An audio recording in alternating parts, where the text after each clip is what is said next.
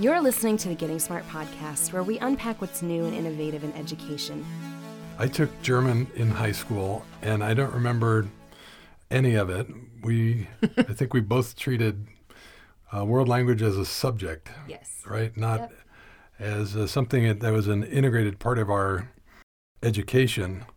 And today in our podcast, we interview Juan Cabrera, the superintendent of the El Paso Independent School District. And he talks about dual language in a way that's just fully integrated into every part of the education, where even content is taught in both English and in their case, Spanish. But right. We're seeing in places like Houston, a city embrace dual language and offer many different languages, and that seems like such a gift. Absolutely. So Juan has that background, doesn't he, from his family? Juan grew up in a dual language household and then became an ELL teacher, a bilingual instructor, and then went on and had this fantastic career as a lawyer and software executive. So he knows firsthand that a world language is part of global competence today. Interesting. Well, let's hear what you guys had to talk about. We're with Juan Cabrera, the superintendent of El Paso ISD. Welcome to the Smart Farm. Thank you very much. Glad to be here. Juan, you've got such an interesting story. You've been superintendent in El Paso for 3 years, but like me, you're a non-traditional superintendent. And today we want to talk about, in particular, about your dual language program in El Paso. We had the chance to visit two of your dual language schools a couple weeks ago, and we've written about it. And you have such an interesting background on this story. So I want to talk about your experience as a teacher, but even before that, you were really raised in a dual language home. Yes, I was blessed, and actually, probably folks wouldn't have thought it was at the time, but my grandparents on my mother's side didn't speak English, and so as my parents, both teachers, went to work, I spent my days with them in my first 5 years of my life, and my parents decided to continue to push that forward. They mixed in some English, but essentially, at the age of 5 or 6, I was predominantly a Spanish speaker with a little bit of English introduced to me by my parents, again, teachers, but with my grandparents and with other family, it was only Spanish. What about elementary school? What was that experience like? Was that all English? It was initially, it was challenging, so the time that I went to school, bilingual ed had not really, it wasn't what it is today in terms of the federal and national support for those sorts of programs. This would have been in the late 60s, early 70s. I think it was just beginning to come, to fruition in terms of the research. So I'd primarily English, but then what they did is they spoke to me in Spanish at home. So it was not dual language in the way we talk about it now in El Paso ISD and other districts that are trying to do that. It definitely was a home-based dual language curriculum. So fast forward, you were trained as an English teacher. So what? How did that happen? What was the inspiration for that? Actually, I was trained as a bilingual educator. So I took it upon myself, this is now into the late 80s, and I decided to go, follow my parents in education. And I was very passionate about, I'd had some experience with my father working in migrant camps in the 70s in California during the same time. And some of the work then is different than it is now. These were kids that many of their families wouldn't allow them to go to school because they needed more hands in the family to be sure they could, make money. And I think that experience with these folks that at that time spoke primarily Spanish, it lit in me the interest. It sort of inspired me to become a bilingual educator and to go work in some challenging communities in San Antonio and in Austin. I did that in California as well. I taught here in Northern California for a year. Did your parents approve of the choice of being a bilingual educator? What did they think about it? I don't know that any of us thought it was going to be forever. I kind of thought of it as my way to give back to the community before I went off. I was really passionate about business and I wanted to be a lawyer, but I thought this would be something good to do in my 20s. And then if I stayed in it, it was fine. They wouldn't be upset, but I always thought it was going to be something I'd do for a few years and go on. So you went to law school? Went to law school in my late 20s. Where did you go to law school? To the University of Texas at Austin. So there probably was a period of time where you didn't speak much Spanish. Is that true? You know, it's funny. Actually, it was a time before that. It was more in undergrad where, after, even in high school, I was in Northern California. I didn't speak, Spanish except with my grandparents or if I needed to. It was in Northern California. It was, pretty much a white suburb, and there wasn't many Spanish speakers around where we lived. And then in college, undergrad, not as much. I really forced myself to pick it up to go study to be a bilingual educator and take the exams and there's an oral part to that exam, obviously. So what began to really bring out the Spanish in me again was the time as a bilingual teacher, because I taught first grade. So the kids that came to me didn't speak any English. So I had those children that were completely Spanish dominant. And those 4 years doing that actually helped. I was just amazed. And, I'd had sort of this dark period of 8 to 10 years where I didn't really do a lot of Spanish. And the words that I could say without even realizing that I knew them was just interesting. I started thinking about the brain and how it works, and the fact that I could articulate and really have conversations all day long with these kids and their families. And many times I didn't know where the words were coming from. And that time, as an adult, really digging deep into Spanish made me realize how important it was. So we fast forward, and you had the chance to become a software executive. You were a senior executive for a multinational software company. Well, tell us about some of your posts in that role. Well, actually, if you let me just go back a bit, I became a senior executive there, but first started as a lawyer, and I think I mentioned this to you before. I was in these, couple very large law firms, and looking around the table at one point, a light bulb went off, and I realized that, nobody in these boardrooms that I'm in can speak Spanish, or these war rooms that we're doing a lot of mergers and acquisitions, corporate technology law. And I thought to myself, why am I not pursuing an opportunity that requires me to speak another language? And after my 5th year at a big law firm practice, I saw an opportunity where a large software company, a $2 billion software company, was looking for a lawyer to open their Latin American legal offices. They were having trouble. This was Sarbanes-Oxley, kind of after the Enron era, having trouble with the books and managing some of these offices.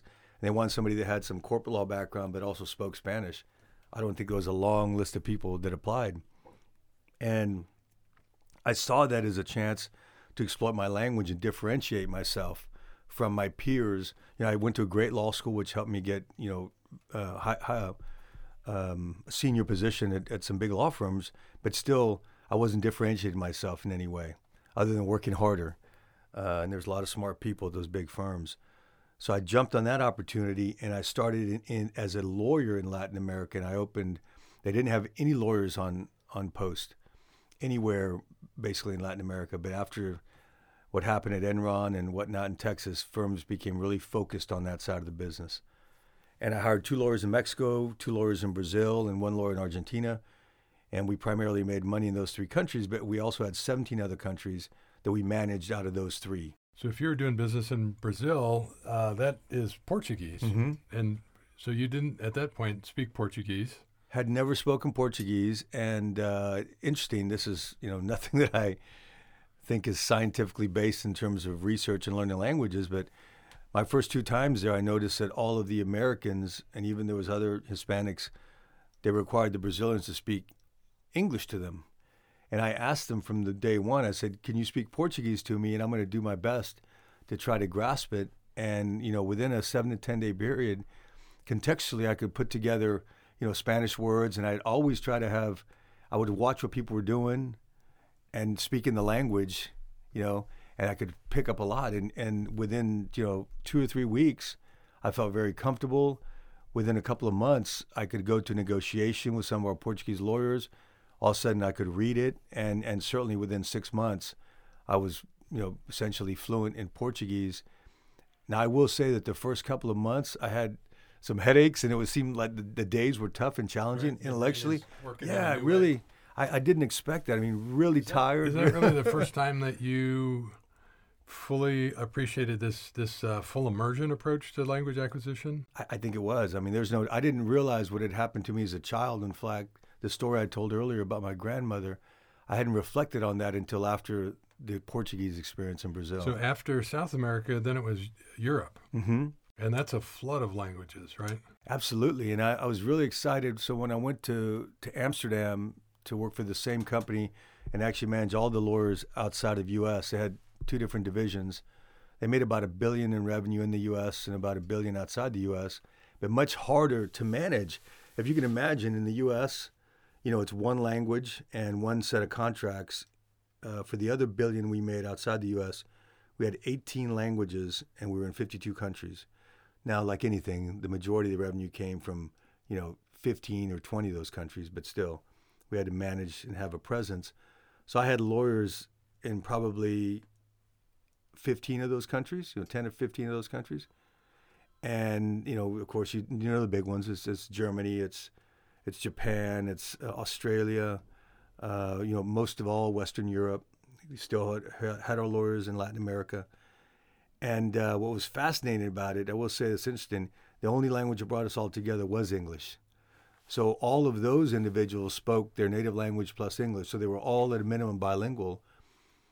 But more interestingly is the majority of my European colleagues were multilingual. Right. It wasn't unusual to find families that were promoting 4, 5 languages at home. I tell everyone the story about one couple that, a Portuguese woman and a Swedish man that were both EU, they worked at the EU, and they had their kids in 7 languages. The 2 that they spoke, English, of course, they could learn at school, and then German, French, Spanish, and Dutch, because we lived in Holland. They are raising real global citizens. 7 languages.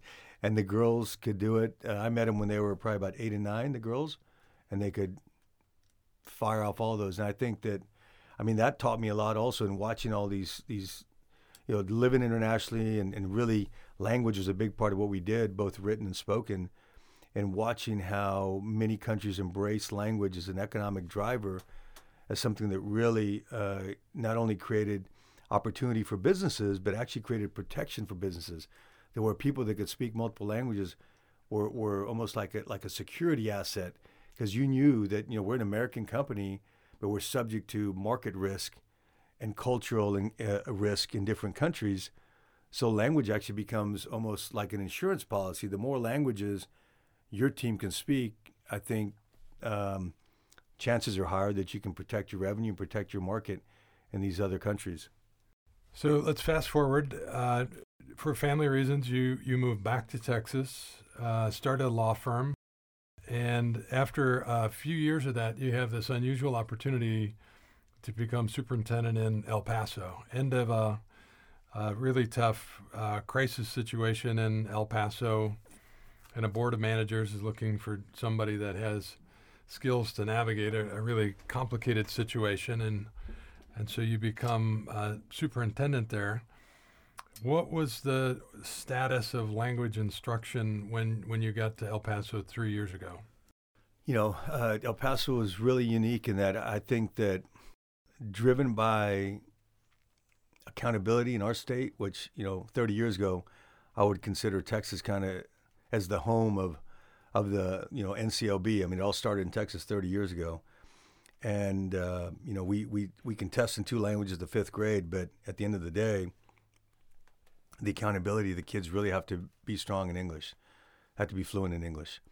And I think that over the last 15, 20 years in Texas drove the majority of school districts in Texas to an early exit transition model where the goal was English as fast as possible. Interestingly enough, in the midst of all of that, El Paso ISD did have a dual language program in just 3 schools, 1 elementary, 1 middle, and 1 high school. And interestingly, did it very, very well in that particular feeder pattern. That's Mesita Elementary and Wiggs Middle School onto El Paso High School. And that feeder pattern had a great partnership with UTEP. Mm-hmm. And they've got a great linguistics department led by Dr. Elena Izquierdo at UTEP. And So when we looked at the scores there and the model and what they were doing and the fluency of kids from multiple backgrounds, I think 30% of those kids are not Hispanic. It's just amazing how many families, primarily white families, are interested in the multilingualism. So let's describe that elementary dual language program at Mesitas. It's really a 50-50 program, right? It's full immersion, and it's two-way. What do you mean by two-way? Well, two-way is great. This is something that I'm very excited about and hoping that this really is the bilingual education model of the future. So in a two-way dual language model, the preference is to have a classroom of children, let's just say it's Spanish and English in this case, where half the kids speak Spanish and the other half speak English as their native language. And two-way means that there's two languages being taught with a goal that they're academically and linguistically fluent in two languages. The goal is not to exit to one language. The goal is that our monolingual English speakers become fluent in English and Spanish and vice versa. I like how the Mesitas educators think about the entering language skills in whatever language it is as the platform that helps them acquire new literacy skills in another language. Absolutely. In other schools, you see them asked to forget that, right, to leave it behind. And I love the idea of the two-way acquisition that happens at Mesitas. I mean, it's basically, a simple premise that we're taking every skill that a child is bringing from home and leveraging that to go ahead and build on that. And the research is clear that can happen. I mean, language words, irrespective of what language you learned in, do begin to build some fluency for children, right? It's the foundation of literacy. Now, we saw some great dual language classes at El Paso High School.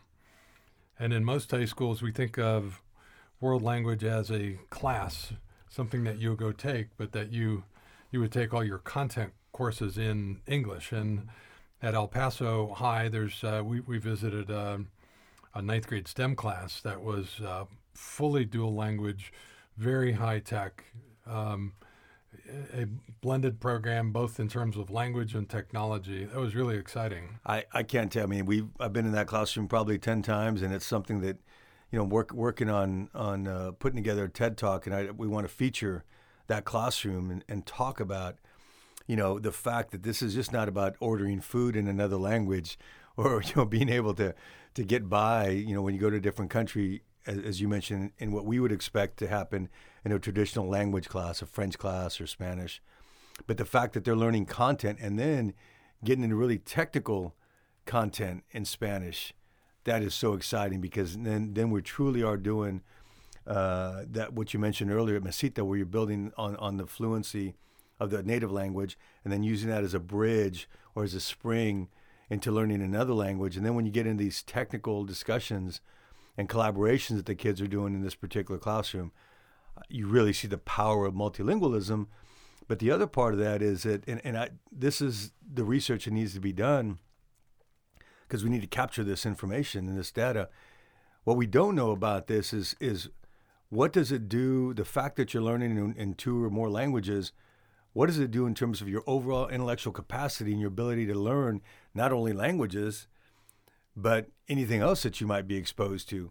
I'm certain of it for myself that I wouldn't be the person I was in terms of my intellect if I hadn't been exposed to different languages, then be able to then acquire more languages. There's got to be something to that in terms of research, the brain research. I thought about that at El Paso High when I saw a group of Anglo students engaged in design thinking exercise in Spanish with a group of students that had Spanish as their first language. So that they're thinking and designing in Spanish, and that's such a gift, right? It's not a compartmentalized another class that they're taking. They're actually doing really important work in a new language. Absolutely, and I think that if you spend some time, and we hadn't had a chance to do this in the last couple of visits you've had to El Paso, but and I don't know why this fascinates me so much, but when you have the blonde-haired, blue-eyed kid that comes to me and just riffs in Spanish and can go anywhere, intellectually in terms of, doesn't matter the content area or what we're discussing. Their Spanish is beautiful, and then that's primarily a function of the two-way, because the great part about the two-way is, we're both big believers in PBL and collaborative learning. Well, there's no better collaboration than learning this two-way languages, irrespective of the content, with a peer. Right. So it's not this lecture modality, this linear, one-dimensional instruction that we all think is not, none of us think that that's the best thing to do for kids. We know that one-way instruction, if you will, this one-dimensional, as opposed to having a 3D or 4D model, like to say, in terms of creative thinking and collaboration and problem solving, that's essentially the core of two-way instruction, right? The fact that you recognize that a key pillar in the instructional model are these children learning from each other. So, Juan, some people would say that this whole dual language thing is really just pandering to immigrants. Is that how you see it? I thought about that, and I think that's a very interesting point. I'm glad you bring that up. You have a lot of English-only advocates here in this country, and there was laws passed similar to one in California 10 or 15 years ago. And I do think that many folks would consider bilingual or multilingual instruction in our public schools some sort of a disgrace, or, for example, to say, wow, now that's very liberal because you're trying to teach these kids multiple languages. This is America. We speak English. We shouldn't have our kids learn languages just to be able to speak to immigrants. They need to speak English, and the immigrants need to speak English. I don't want to have that discussion. That's a long podcast for another discussion. Here's my point. Let's take everything to be true, all of those statements to be true. My argument is it's not about pandering to immigrants. Whether or not they can speak to immigrants, honestly, that's not my concern. My concern is, will our children have more economic opportunities, one, by being multilingual, and two, do our kids expand their intellectual capacity by learning multiple languages in multiple content areas, or actually neutral to content, in these early years? And if like these children that I met in Europe can do 7 languages before they're 5 years old, doesn't that say that we're potentially leaving a lot of our intellectual capacity on the table if we don't expose children to languages or the arts as much as we possibly can? So dual language doesn't imply lower standards? Absolutely not. In fact, you really think we can and should encourage students to achieve high levels of literacy in multiple languages?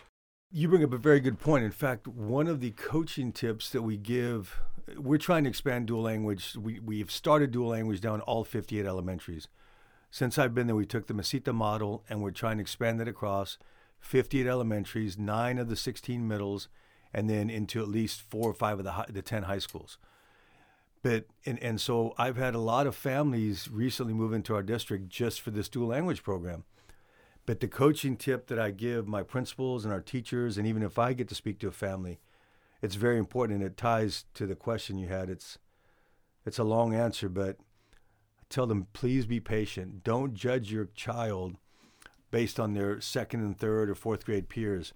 All the research that we've done at EPISD in this one feeder pattern, and research that we've read, is that initially, if you're teaching kids multiple languages, you start at kindergarten, they may not score as high in English on the accountability measures, which start in 3rd grade in Texas.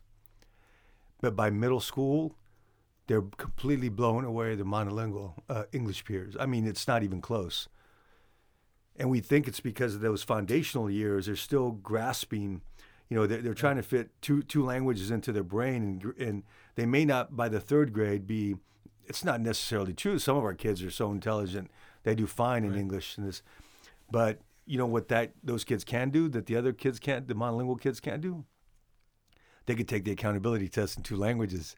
So for my money, let's say that they're about 70 or 80% of where they should be academically in English, but the fact that they can take the test in 2 languages, 1, and 2, the fact that all of the data shows us is by middle school, 5th grade, by middle school, they're far surpassing their monolingual peers, and they're doing it in 2 languages. The Mesita team said that they even have to have this conversation with immigrant parents, that it's often immigrant parents that come and are concerned about their student learning English as fast as possible and only want instruction in English. So it's right. It's some of your detractors you're talking to, but in some cases you're trying to make this case to immigrant families in their homes, right? And I think it's part of the the culture. I think this English only rhetoric that we have, that's often heard around our country. I think it's obvious to me that this must get to some of these families, because I myself had conversations with those kids and families, and you're 100% right. We oftentimes have to convince them that dual language is better for their kids and that they're going to have more economic opportunities and be fluent in both if we do it this way. But many families are convinced that if they don't do English immersion, that their kids won't be successful in America. And I can tell you that in many, many cases, if we hadn't sat and had that conversation, these are immigrant parents that wouldn't have allowed their kids to have any Spanish instruction. And clearly the research shows us that that's not good for these children. You also make the economic argument that this is important for families and for communities. Absolutely. I think, and this is not just about the local community, although I do think, especially in a city like El Paso that's, on the border to one of the largest cities in Mexico, and clearly a benefit to anyone that can speak two languages there. But it goes much larger than that. As I said earlier, I think two languages gives you the foundation for more languages, just as I was able to experience and grow in other languages. But more importantly, it's about also being truly global citizens. If somebody thinks, or if folks don't understand that in this economy, this technology-rich global economy, that it benefits you to speak two or more languages, then I don't think you're really paying attention to where this country's going. I mean, this is now the knowledge economy. America's lost their manufacturing base and the strength and the prowess, and we built this country on the backs of manufacturing, right? The iconic business people that did that in America, those days are almost all but gone. And even in America today, many of our strongest companies are built by immigrants that came to America. We know that. I mean, some of our strongest Silicon Valley companies and others. So the economic issue to me is that not only does it create opportunity for a child, but taking a defensive posture, I think America is going to fall further and further behind in the knowledge economy if we don't teach multilingually, if we don't embrace multilingual instruction starting in kindergarten. So this is an issue that takes real leadership support, and the team at Masita really appreciates your leadership on this, and you appreciate your board's leadership. This is really, dual language is a priority for your trustees. Absolutely. In fact, I think we recently built a strategic plan with student learning goals, and I'm very excited that the board has decided, again, when we're answering the question, what should an EPISD student know and be able to do, of the 5 goals that we have, one of those is effective bilingual communicators. And the fact that we've called that out and we're saying that this is important to us as a district.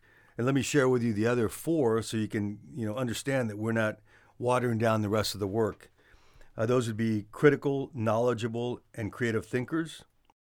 We think that's important, and we think that active learning helps us do that. Informed problem solvers, again, something that we think that comes from an active learning environment. Responsible leaders and productive citizens. That's a pretty unique goal. That's not what you would consider core content, but something that we're trying to focus on. What is the obligation of a school system in America today? And this last one also, socially and emotionally intelligent individuals feel very, very strongly that the social and emotional intelligence of our children is really the foundation of their success in professional and personal life. And that if we help them, again, which is great, this is all of these can happen in an integrated way, so that if we use collaborative, project-based learning, team-based learning, we hope that helps children become socially, emotionally stronger, because they're forced to communicate with their peers at a very early age. Oh, and by the way, that's a tenet and undercurrent in an effective two-way bilingual program, which is collaborating with your peers. So what I love about this work is that our student learning goals actually are all intertwined with the foundation of collaboration. And we know that if a child learns in that way, rather than the traditional memorization lecture mode, that they potentially have the opportunity to expand their intellectual and academic potential, we think, many, many times over. Let's close and just by talking about where you see this headed from here. So, first of all, how is this growing in El Paso? And then do you see this as something that will be in every school at some point? Or how do you think about it locally? And what do you think should happen in Texas and across the country? Well, what I'm seeing that's very exciting, this is, only 3 years of pushing this, we're beginning to see a shift where, for the first time, the majority of our monolingual English speakers are choosing to be in the two-way dual language program. I didn't expect that would happen this fast, so that's something that's very exciting for those parents to recognize that even if they don't speak Spanish at home, they want their monolingual English-speaking children to learn Spanish at school. And they know that the program is created to be fluent in 2 languages. This is not taking a Spanish class in high school, as you mentioned. It's truly academic and linguistic fluency in 2 languages. So that's exciting. We're seeing that happen. The community's embracing it so much so that we're trying to potentially expand the high school and middle school options. Right now, we think geographically we've got it all covered. What's interesting about this is that we've got some neighborhoods that are primarily ELL neighborhoods where we have English language learners, but we still have folks there, wanting to try to do 2-way. So the few families that we have that speak English only, we get them in there. So then what happens is you might have a 1-way dual language program, but that's still different than a traditional bilingual because the kids get English from day one. So for those folks that are worried that we're not, the goal wouldn't be to have English speakers, clearly that is not our goal. They need to understand that we are expecting high standards and high performance in English and in Spanish. We just are, the research shows us, and we're convinced of the 2-way or speaking in 2 languages early on is going to give them a better chance being successful in 2 languages. So you'd like to see dual language programs be available to every family in El Paso, every Absolutely. Family in Texas. Absolutely. Every family in the country. And that could be dual language in Spanish, it could be in French, it could be in Chinese, but you think access to 1 or more dual language programs is something every family should have. Absolutely. I would think it'd be a requirement like one of our 4 core subjects. I can't imagine that we couldn't, over time, convince people of that. This is what I would call the learning behind the learning, right? So if we already know that we have to be strong in at least 4 academic content areas, that's sort of the base of American education. Rather than taking linguistics as 1 class in high school as a requirement to graduate, what if we started teaching children in 2 or 3 languages early on without in any way watering down the English academic content requirements? So this is not either or. This is both and, right? So it's both and. That's my expectation. What if we could tell you, Mr. and Mrs. American, that we could educate your child to be strong in all the academic content areas in English. Oh, and by the way, maybe learn 2 or 3 languages at the same time and potentially seriously expand their academic and intellectual potential because of that. That's the new bargain.